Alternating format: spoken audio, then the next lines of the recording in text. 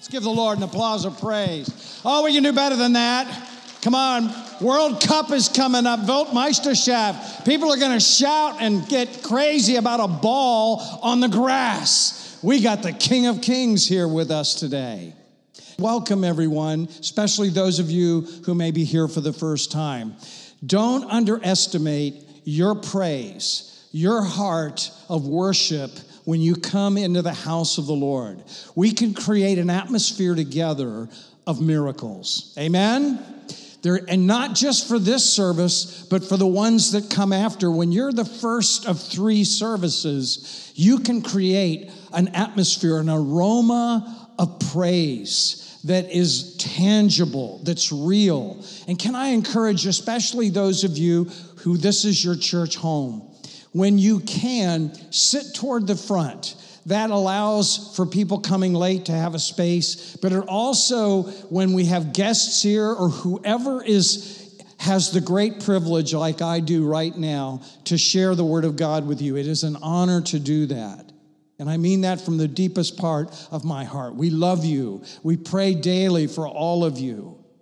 And it is a great privilege. But you can really empower the speaker when you lean in and you move forward and you bring an attitude of praise. And you're not just sitting there to receive. And that's not easy. Those seats are more comfortable now than they've ever been. Hallelujah. We praise the Lord for those comfortable seats. They think they put them in here for the movie theater. No, they put them in here for us. Come on.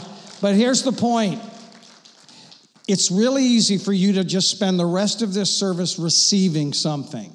But I want to challenge us, because like even when I'm sitting there listening to Andrew last week and the week before, whoever's here, I want to be more than just a receiver. I want to be hearing and taking it in, but praying for those around me and saying, God, let me be aware of how you're moving in this moment. Because when you get up from your seat in a little while, there may be someone that God has already assigned for you to have a word with. Maybe as you're out in the lobby before you go, that there's somebody you're going to run into who has a word for you or a prayer for you. And in fact, we're going to open the altar at the end of the message here. And I would really encourage you, if you've got something you need to be prayed for, come forward. We are glad to do that. We'll anoint you with oil. We'll hold you up in prayer. And those prayer cards that Pastor Andrew had a moment ago, you need to know that they're going to get passed on to a team from this church who will continue to pray for them. Isn't that awesome? We believe in the power of prayer. So I want to take you to the book of Mark for the story we're going to look at today, where Jesus is in church. And it says that he sat down near the collection box in the temple. That was their church. And he watched as the crowds dropped in their money. They didn't have giving envelopes. But it didn't matter, because Jesus would know whether they had an envelope or not, what was going on. Many rich people put in large amounts.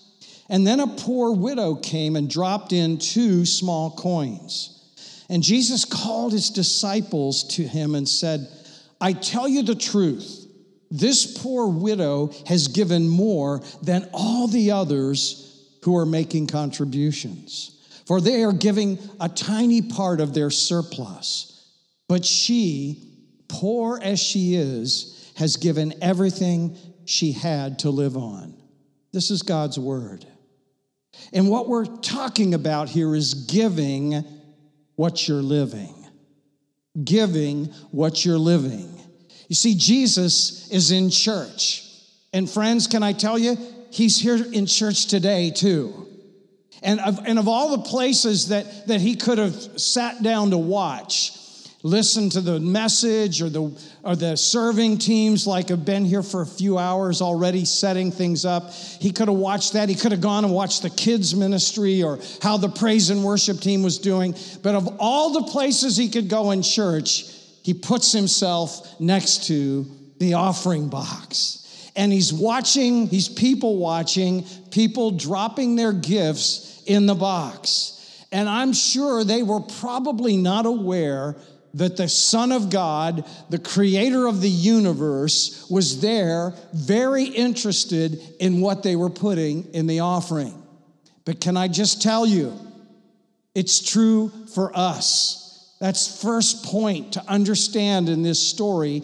Jesus is interested in our giving. And there's a simple reason for that. Because what we give declares what we believe and value most day to day.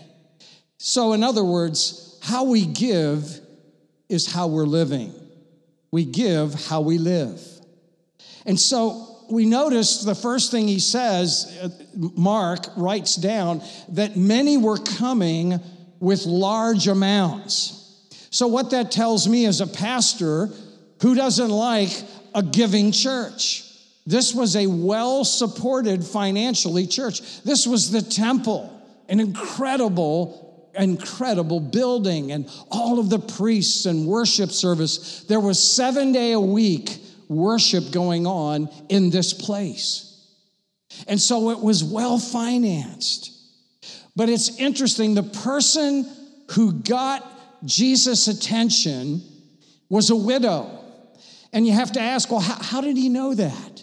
Well, maybe there was something in the way she was dressed. But this is a reminder that Jesus knew something about all of those that were coming that only he could see.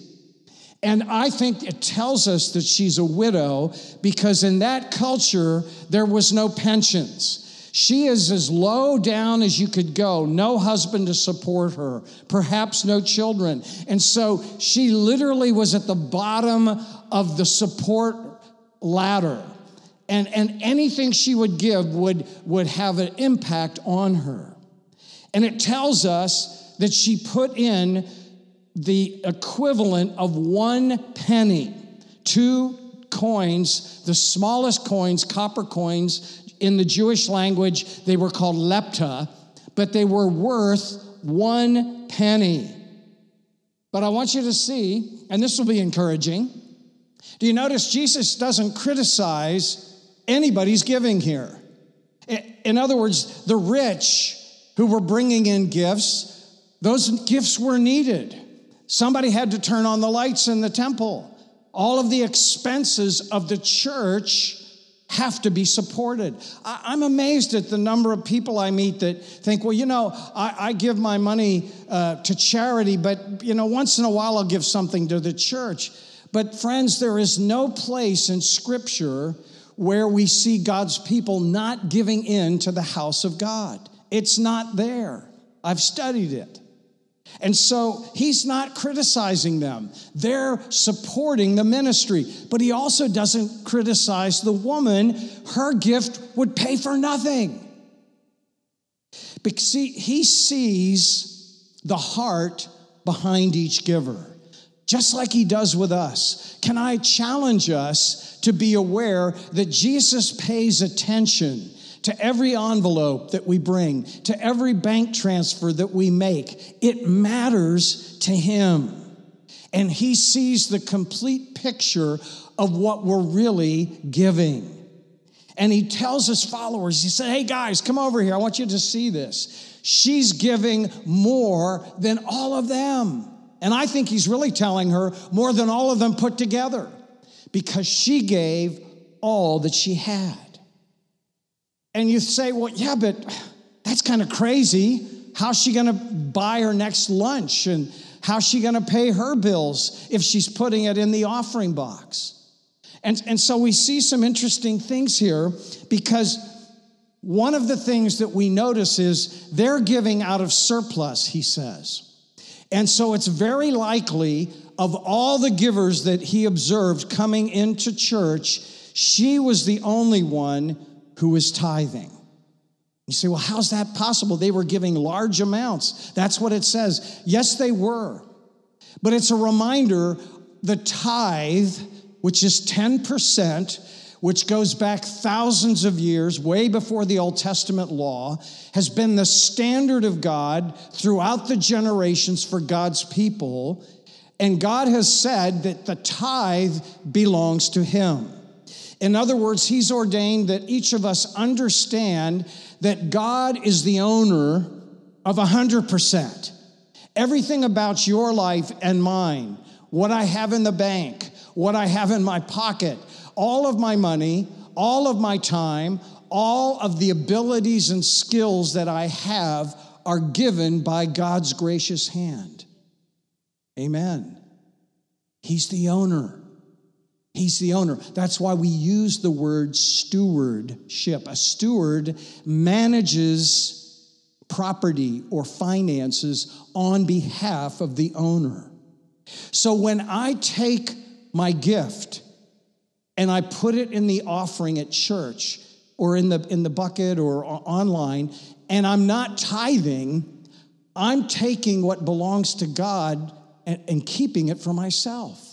In other words, I'm not even back up to zero. The tithe is what belongs to him. It's our offerings, the other part beyond the 10%, that are what support the house of God. They're what enable the house of God to develop and grow and to become everything that God's calling us to be. Are you listening? She was probably the only one. And so Jesus praises her. See, even though their gifts were large, they had little value to them in their spirit. Because, see, they could give with really no need to have any faith and dependence on God. This is so important. And her gift, as small as it was of great value both to God, who took notice to it, and to her. You see, her gift required something the others weren't at that moment. I'd like to believe they all got there as the new church formed. But she had radical faith. And you see, the purpose of giving, listen carefully, friends, God doesn't need our money. He owns everything. Scripture says that he even owns all the animals and the 10,000 cattle on a hill, as Scripture says. God owns it all. And so he doesn't need my money or yours. And you might say, okay, well, then why does he want me to give? Why does he want me to tithe? Because it's in our sacrificial giving, like this woman demonstrates, that we are changed. You see, God is a God of generosity. You can never outgive God. And I was talking to a good friend yesterday. We were having a prayer time on a Zoom call. And he had the privilege of praying for a woman who was released from deep bitterness toward her husband over many, many years. And she'd suffered from migraines. And when she confessed that bitter spirit, it took her a couple weeks. She came earlier at another service and he said, I can't pray for you. Because he asked her, do you have a bitter spirit towards someone? Very often people struggling with really bad headaches are holding on to something, and it does something physically in us. And she admitted, yeah, I'm never going to forgive my husband. She said, well, I can't pray for you till you do that first. So the next week she came back, she said, I'm ready. She said, I want to be relieved from this. So he prayed for the Lord to heal her from the migraines. But she didn't tell him that she was also deaf in one ear. And after he laid hands, just like we do up front here every week, after he laid hands and prayed for her, she walked away and came back and said, I can hear. The headaches were gone too, but God added to the blessing that he didn't even pray for her. Come on. You see, God gives us more than we deserve. He even gives us more than we ask for. But he calls us to that kind of radical faith like that woman had. So that first principle is Jesus is interested in our giving, far more than we probably are aware, because he wants us to become like his Father, full of generosity, full of grace, and we're transformed through our giving. Friends, it's not for God, it's for ourselves. And then he takes that generosity and uses it to enlarge his kingdom. What a God we serve. But there's another thing I want to share here that I see in this story that's critical. We learn that in heaven, God judges our giving not by the amount, but by the degree of sacrifice. Let me say that again, not by the amount. All the amounts are important. He didn't criticize the large gifts, but he was drawn to the degree of sacrifice that woman represented. And so giving less than the tithe is taking what already belongs to God, as I mentioned. And that means another very important thing. It means I stay in control of my life. I may say that God is the Father and I may praise Him, but I'm still holding on and not allowing Him to be full owner of every area of my life. And see, the challenge with that, dear friends, I say this gracefully. Please don't hear me criticizing or pointing a finger at any of you that are not maybe there yet. I don't hear that. We all struggle with this. It's a journey for all of us.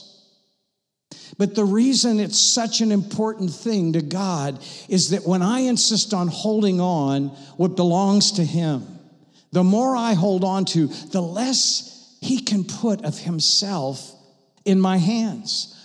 If I bring you something important and you've got your arms full of something else, you're going to have to put something down. You either put that down or I have to walk away with what I wanted to put in your hands. And see, God has supernatural favor.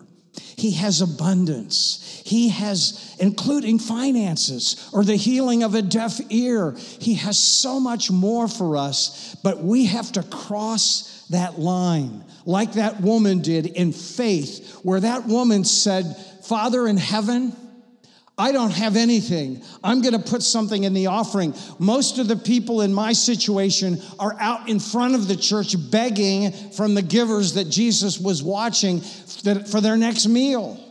But I'm going to trust you because you're my Father and you own everything I am. You own my possessions. You own my very breath. I can trust you because I want to give from my heart to you because I love you and I value you. See, that's a declaration, a confident declaration that I'm willing to give more, that costs me something. See, when nothing costs me something, it's of little value to my soul. And God provided for her. I'm confident of that.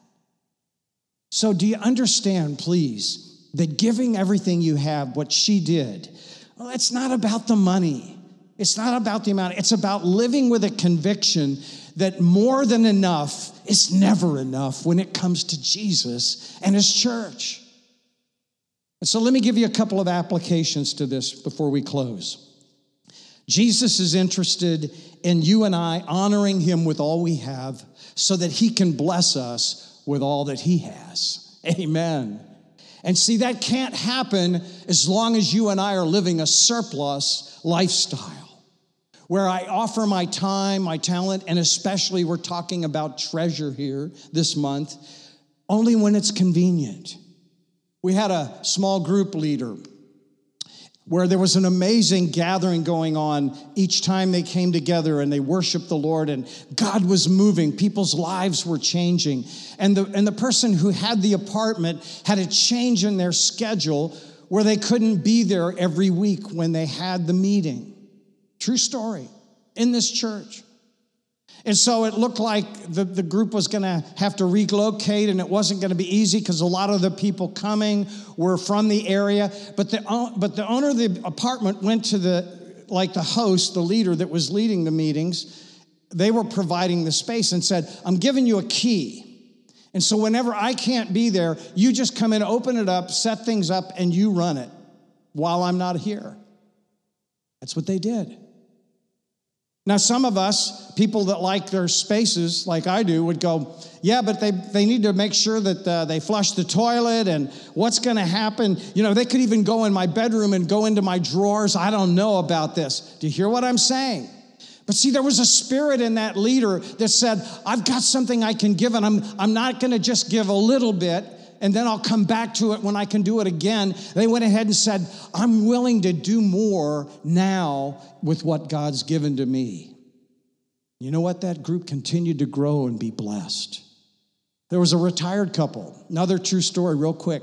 And they were serving every summer at a camp for families with children with special needs. And they were well beyond retirement age. And their daughter kept complaining to them and saying, you're too old to go up there. Something could happen. That's a summer camp for young people, not people who are old like you are. You've done enough.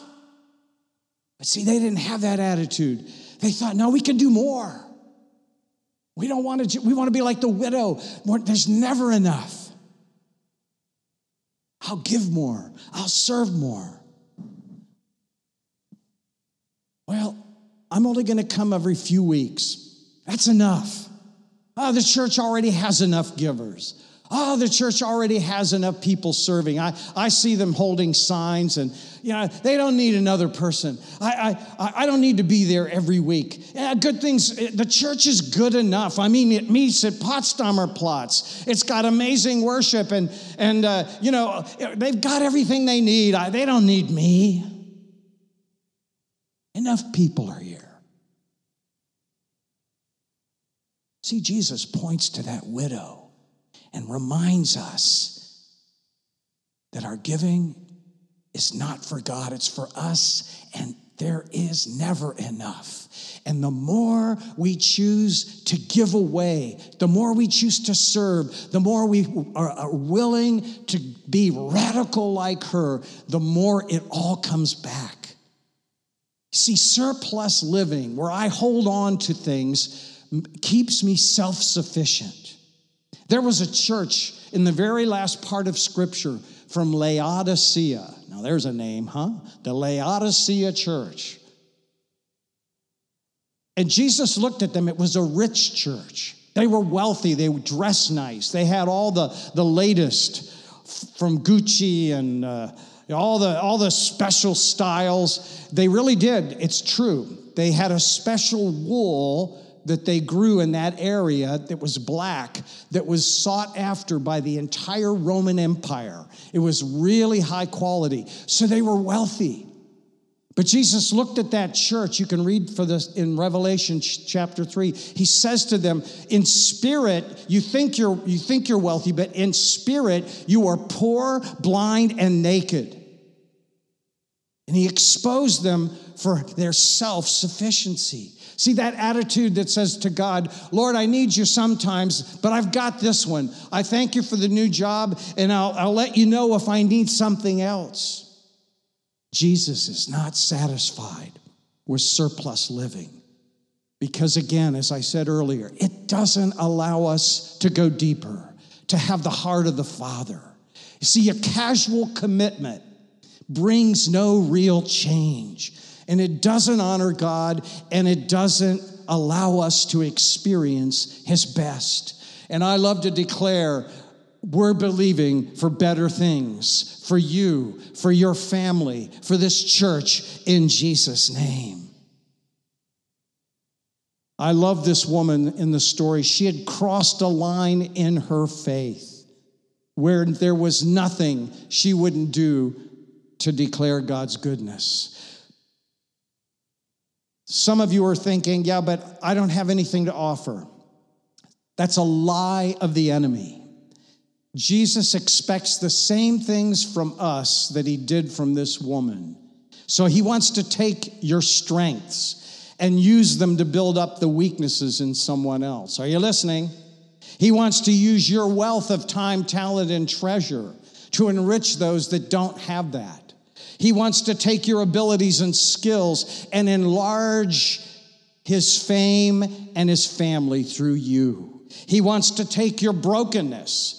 You say, I've been divorced. I was abused as a child. I'm struggling with all kinds of things. I've still got addictions. Listen, God doesn't expect you to start serving when everything is made right. We're all still on the journey. Come on, none of us are there yet. He wants to take you where you are now, but he'll take the broken things and he'll turn them around and use them to help bring healing to somebody else that's going through the same thing. And God never wanted you to experience that, but now it has a divine purpose that it is redeemed. Are you hearing what I'm saying? I believe I'm talking to someone. It might be an eating disorder. It might have been a terrible divorce that no one could have ever wished for. But I'm telling you, somebody else is going through that, and God will take it if you'll allow him and use that to turn it around in somebody else going through the same thing. See, God wants to use your family, parents. He wants to use your children. Let your children be part of the adventure. That's what we did. We just brought them along. They came with us. They saw us loving God and being there whenever we could. And just they got a love for God on their own. They got a love for God's house by themselves. But we put them in a position to see a lifestyle like that widow was living. And you can do the same. And I'm telling you, oh yeah, but they're on a sports team and it's on Sundays and then we got to do this. We can't do it all. Let me tell you, put God's house as your top priority. You will never regret it because you will raise children that'll love Jesus and his church. When we were doing that stage of life, we prayed they'd love Jesus and his church more than we did. They'd start where we were now. Come on. And we prayed for that. And God has done that. And so in conclusion, it's time, church, get a fresh revelation of moving away from surplus living to an everything you have lifestyle. It will look beautiful on you. Start giving in ways that cost you more than you think you can afford. Let it hurt a little bit. Can I just challenge us? If all of us would just give the tithe, this church would be transformed. It would be transformed if we would just give back to God what already belongs to him. You say, but I don't have a lot. She didn't either. But I don't want you to hear me saying, oh, we need more of your money. That's not it. My declaration is I'm believing that some of you are going to experience a revelation in this area, and it will start to take you deeper in knowing and loving him. And can I challenge us? Let's start operating from this perspective that it's not about the money in the bank. It's about the degree that I'm willing to sacrifice who I am and what I have to see Jesus lifted up and honored on the earth. Can I challenge us too to look at what's in our hand? Some of you have amazing gifts and abilities that could be transforming in the lives of others. You say, yeah, but it's not much. Don't forget, Jesus pointed at a penny and said it outshone all the gifts of the rich guys. God is looking at a gift in your life that will outshine the people who might look better, sound better, be more intelligent, better looking, but he has his eye on you. In Jesus' name.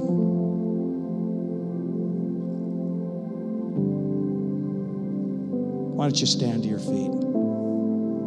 I still got a lot more, but I think I've shared enough.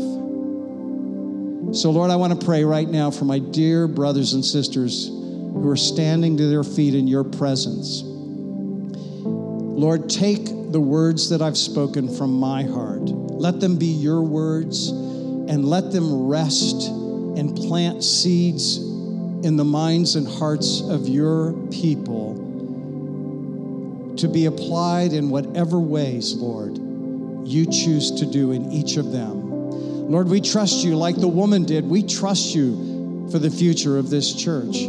We trust you with our giving. We trust you, Lord. We thank you for how you've taken us on such a great journey already. Lord, this church doesn't belong to my family or to the other leaders and servers in this church. It belongs to you. And we thank you, Lord, for the privilege we have of honoring you with our gifts. In Jesus' name. And if you receive it and believe it, say amen. Amen. Come on, let's give the Lord an applause of praise.